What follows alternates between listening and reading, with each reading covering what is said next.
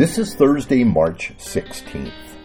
Do you think that God's way of bringing His kingdom into our world will be political?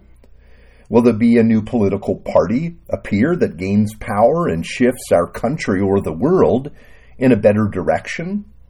Or when Jesus comes, is that what He will do? Now, we don't spend a whole lot of time thinking about the end of the story. That's called eschatology in the world of theology, talking about the end times. Now, how does that relate to the Lord's Prayer? That's our study this week. We pray for God's kingdom to come here on earth as it is in heaven. Some people have said that this coming kingdom is merely mystical.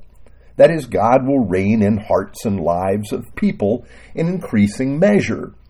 Others have said that the rule will come politically, and still others think that it will be the church that rises to prominence in our world. Others believe the kingdom of God will not appear until the very end of history. If we're praying for God's kingdom to come, then we're praying for God to bring history to a close. Now here's our scripture for today, Luke chapter 17, verse 20 to 25. Once, on being asked by the Pharisees when the kingdom of God would come, Jesus replied, "The coming of the kingdom is not something that can be observed, nor will people say, 'Here it is,' or 'There it is,' because the kingdom of God is in your midst." Then he said to his disciples, "The time is coming when you will long to see one of the days of the Son of Man, but you will not see it. People will tell you, 'There he is,' or 'Here he is.' Do not go running after them. For the Son of Man in his day will be like the lightning which flashes and lights up the sky from one end to the other. But first he must suffer many things and be rejected by this generation." Now, these are Jesus' words to his disciples about the kingdom of God. And the first thing we gather from Jesus' words is that we get it wrong. People will say, "It's over here or over there. It has come or is coming." And they miss the fact that, as Jesus says, it is right here in your midst. Now, Jesus is not saying that it's mystical. He says they cannot see it because it does not come as other kingdoms do. And indeed, it's in their midst because Jesus is right there with them. We can see the connection in this text that Jesus makes with the kingdom and himself by that repetition of the same statements about him. "There he is," or "Here he is." You see, the kingdom is bound up in Jesus himself.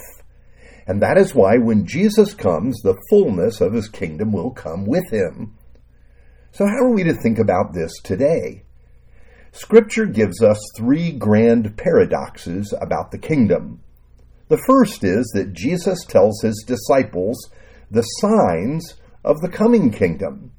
Yet while he gives them the signs, he tells them that no one knows when it's coming. Even the angels of God do not know the timing. And the second paradox is that the kingdom is here, and it's also far away. The Apostle Peter speaks of the kingdom as right around the corner. But then we're led to believe that it's further away than we think. But I think the most interesting paradox is that the kingdom has already come, but then it's also in the future. And here is the interesting thing about a paradox. Both aspects of the paradox are true. Now, in the prayer Jesus is teaching us, he asks us to pray for the fullness of the kingdom to come. The paradoxes of the kingdom would fall away then, and that all that we have hoped for and hoped in would be present, and we would no longer need faith or hope. We would have sight. Now, we look at the paradoxes today because, well, that's where we live. We live in the tension of knowing the kingdom has come in Jesus, yet we continue to long for the fullness of it when Jesus returns. We groan with the rest of creation for the fullness of our salvation. There are days when it seems so close that we can almost taste it, and other days when we wonder if it's going to come at all. So we keep praying, Lord, bring your kingdom here on earth as it is in heaven. And so when we say the prayer of Jesus, let's remember that the kingdom is coming with him, and we look forward to the coming of Jesus. Let's pray together. Lord, we live with such a deep and pervasive longing for your kingdom. Things are not the way they're supposed to be, and we know this. We know you will do as you have promised, but the waiting can be difficult. We trust that you are faithful. Help us to each day look to you and call out for your kingdom. For we pray in the name of Jesus. Amen.